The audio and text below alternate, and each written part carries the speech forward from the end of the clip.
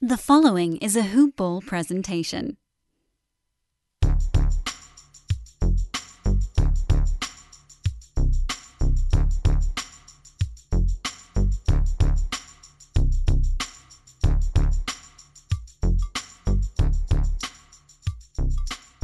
Good morning, Hoop Ballers, and welcome to another edition of Hoop Balls DFS Today.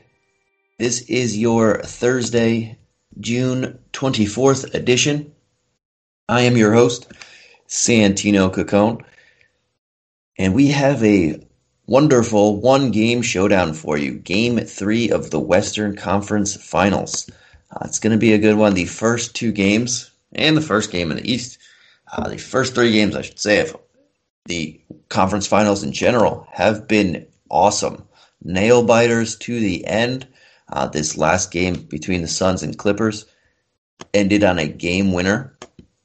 The game between the Hawks and Bucks last night ended with a potential game-tying shot. These conference finals have been awesome so far, so I cannot wait to get to this next one here.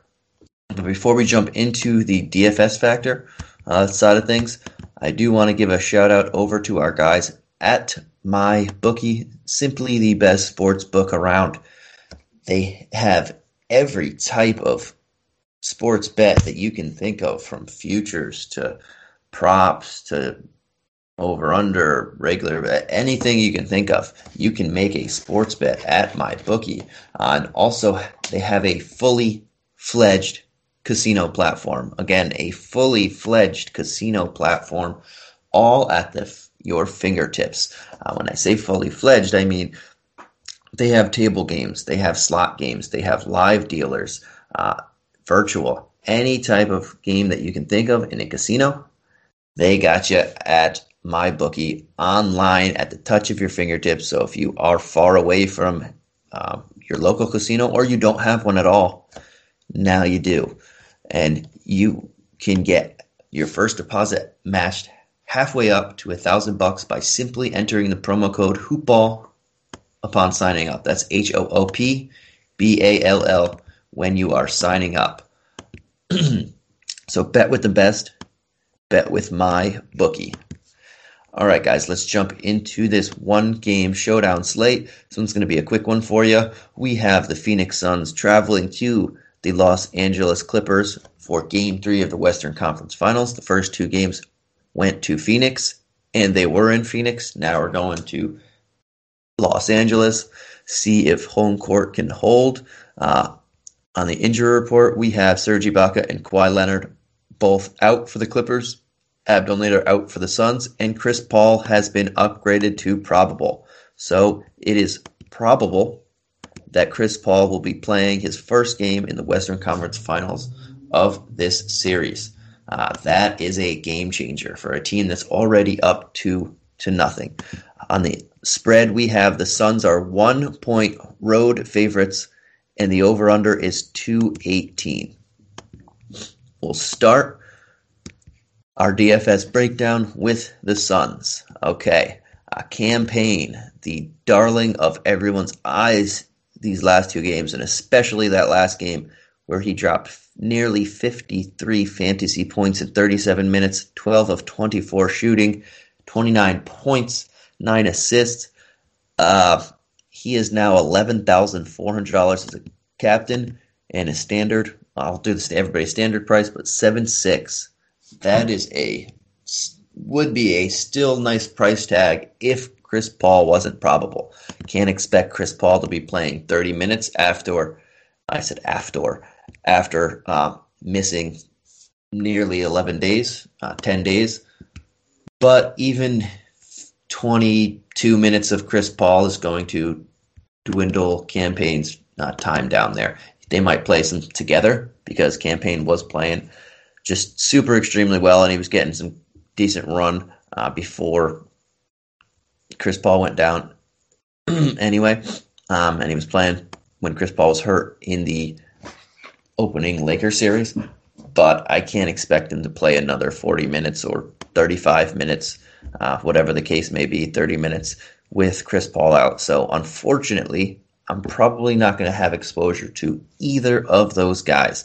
Chris Paul is 9,400, Cam Payne 7,600. They're probably going to X each other out for me, and I can look more so at Devin Booker and DeAndre Ayton. DeAndre Ayton is the guy that I specifically want to look at in this one. I didn't want as much exposure in the last one. Wasn't sure because I was really on Booker without Paul, but they just don't have an answer for Ayton. He came up with the game winner. He had 24 and 14. I can't expect another game where he goes under 20 points in this series. They just have no answer for him. If they go too small, unlike Gobert, he is a skilled offensive big man. He can make them pay on that end. If they go big, they only have Zubats and Cousins right now, and they barely play Cousins, and Zubats is nothing to fear about. So DeAndre Ayton at 9K is someone I feel really comfortable with. I think 35, 40 points is a fair ask for him. Maybe not super duper upside like a Devin Booker has, but those are the two guys that I'm looking for on the higher end of the margin here. Booker had a 5 of 16 shooting game, a very poor game. I expect him to bounce back. He's not going to have another 7 turnovers, 5 fouls, and just shoot poorly. So I don't mind going there as well. He's Devin Booker. He should bounce back there. Outside of that, we go to the ancillary pieces. A guy like Cam Johnson, who's been playing 24 minutes the first 2 games of this series. If he's going to see around 20 minutes, 4,400 is a very solid price for him. Everything changes a little bit with Chris Paul coming back. Everybody's going to bounce a little bit of minute or a couple minutes here and there. The whole rotation will change slightly, but that's a guy that he can shoot, and he's getting open shots in the series when the defensive attention is not going to him. He's at 4,400. I will take a couple looks at him. I think that's a very reasonable price, and that's cheap for him. So that's a guy that I don't mind looking at.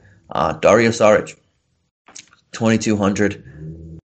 He's playing a decent amount of minutes, but you're not going to get, if you're trying to squeeze some of these higher priced guys in there, we're going to need someone cheap.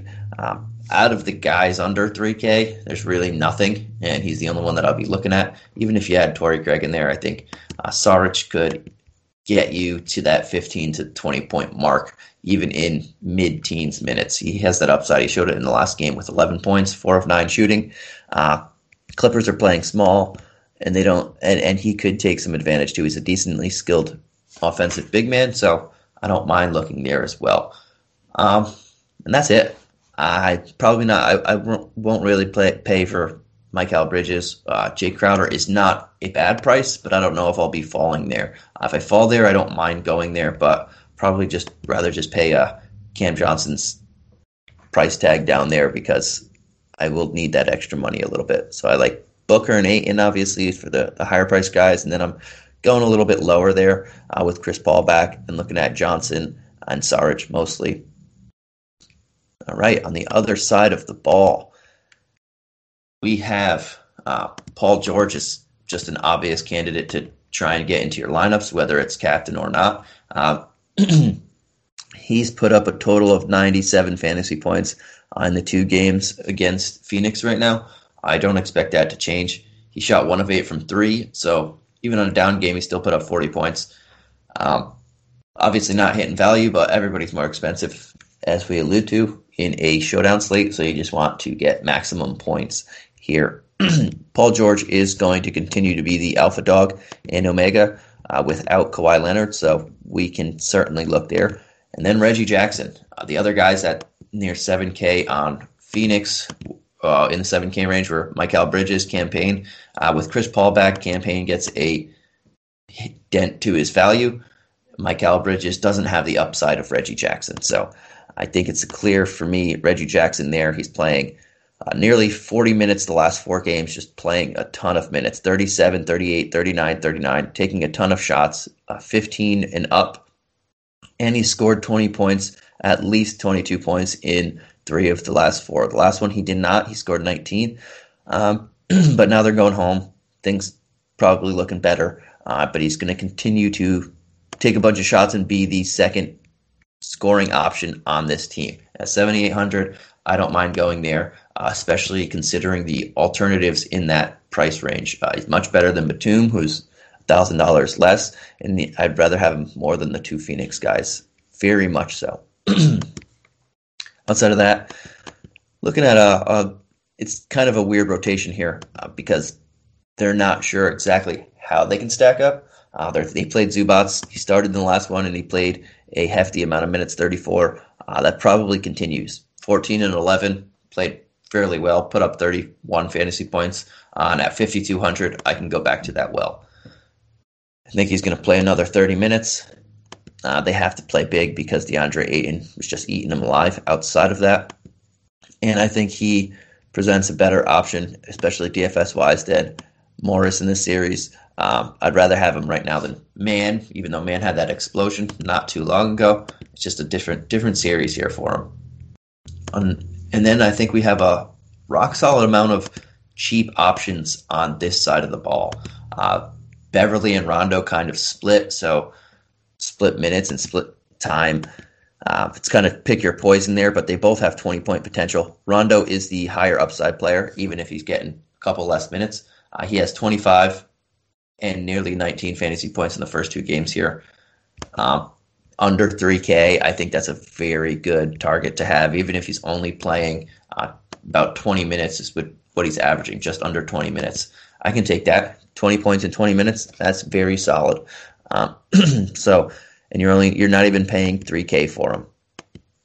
Luke Kennard saw himself in the rotation a bit more, played some extra minutes there. Can take a shot at him too. He's a shooter that we can look at. And DeMarcus Cousins only played 4 in that last game, but if they need to play a couple more minutes because they're going big, he's another option. Kennard and Cousins are like Hail Marys. I think Rondo's the safest of that group on the under 3K group. And then Beverly is always just an option because he's going to get extra minutes, especially now that Chris Paul is also back. They want his defense on the floor. But I think Rondo is my favorite option down there, and that's what I'll get to in a second. We will get to our favorite tiered players of the slate. My favorite expensive play of the slate. I like to switch it up. I switched it up in the last one. We'll switch it up in this one. My favorite value play of the slate. I think I just alluded to it, but I'm going to go with Rondo. Only 2,800, so he can fit into any lineup that you want out there. 2,800. He's putting up nearly 20 fantasy points, and he has only played 19 and a half minutes on average in the two games this series.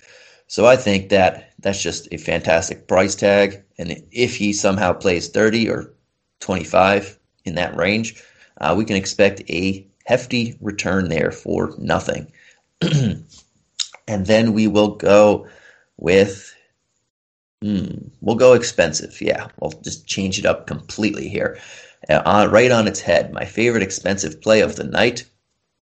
Obviously, there's going to be a lot of Booker and George because they have the two highest upside, but I think I'm going to go with Ayton. The solid discount there, and just a solid, safe Ayton play.